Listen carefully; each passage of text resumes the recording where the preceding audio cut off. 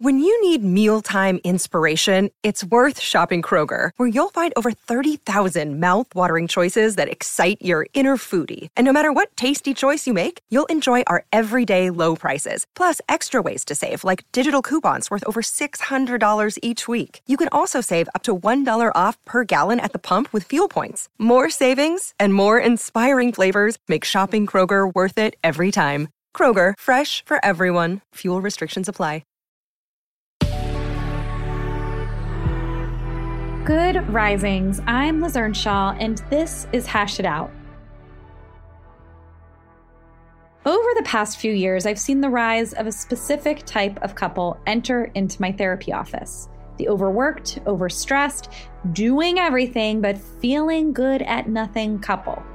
This couple often enters the office citing that they've lost touch with each other, that they fight a lot, that they feel unloved and let down.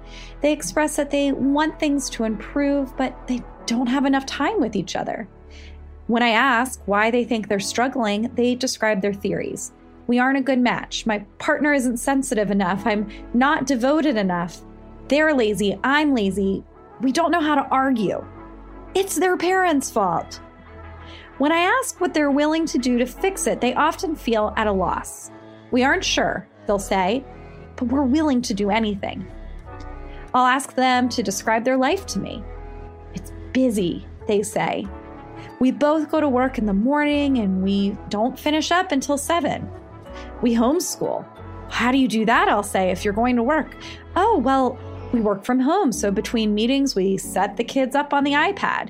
And our kids do ballet and football and tennis and art camp, and we love to travel. 7 times a year, we take vacations. We rent places to stay for a few weeks at a time, but we never enjoy it because we're working from home and we argue the entire time. I'm getting a 2nd degree and they're getting a 3rd degree. And when we're lucky, we do the Peloton not once, but twice a day. At that point, I'm usually ready to fall asleep, just thinking about how exhausting it all sounds. What I see so clearly, though, that their relationship is in the pits because their life is an exhausting treadmill of achievements and aspirations and attempts at efficiency that only create more room for other things to be efficient at. They don't see it at all. I'll usually share my findings. I'll say, that sounds like a lot. It's no wonder that you're unhappy. We know that couples that have a lot of stress in their lives struggle, and that you especially struggle if you don't know how to manage that stress together. To me, it sounds like so much of the disconnect is a reaction to stress. There is the stress that you can't control, like the pandemic, but there's also this stress that you keep adding on. Couples will fight hard against me on this one. No, they'll say. These are things that we can't remove from our life.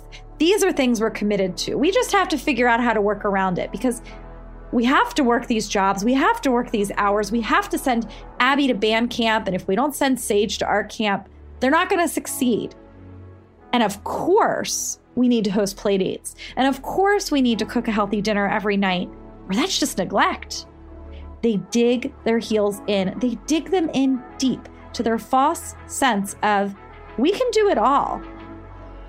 We can do it all.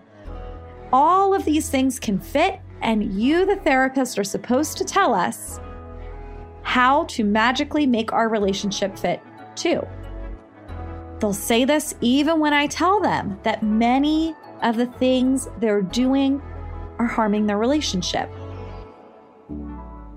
They'll do it even when I say that I know they can be efficient at everything else in their life by adding in an app or by getting extra help. But their relationship isn't the same. Eventually, though, they do come around. They begin to see that the life they've designed has been designed to be stressful. They begin to understand that if there really are no apps or efficiencies that are going to replace the power of actually taking time together, that they are going to have to take the time together, and that there's still only 24 hours in the day, which means they're going to have to get rid of some other things. Once they're able to get to this point, we take a lot of time to talk about why. Why does life need to be so stressful? What are the underlying fears that if you allow life to be easy, that if you don't keep adding in more and doing more, what's the fear? What will be the problem?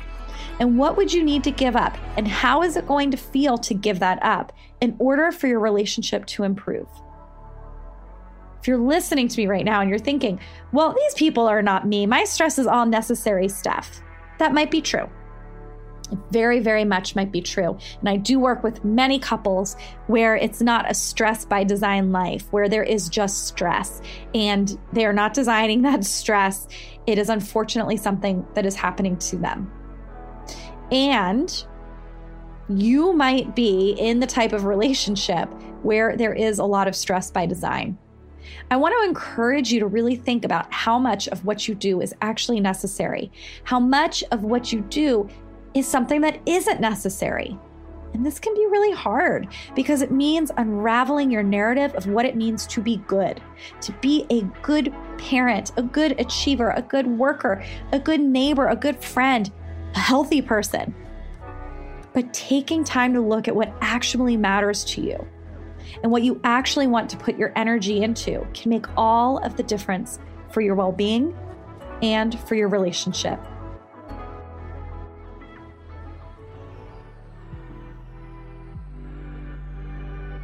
I'm Liz Earnshaw. I'm a licensed marriage and family therapist, and I'm the author of I Want This to Work. You can find me on Instagram at Liz Listens. Thank you so much for listening to Good Risings. We love to hear from you, so please take a moment to leave us a review. Until next time, love on your loved ones, and when that gets hard, tune into me to learn how to hash it out. We have some exciting news. You can now search more than 700 Good Risings episodes on the new Fathom.fm app, the podcast player from the future. Go to fathom.fm/Good Risings, ask questions, and hear answers directly from the Good Risings podcast. Good Risings is presented by Cavalry Audio.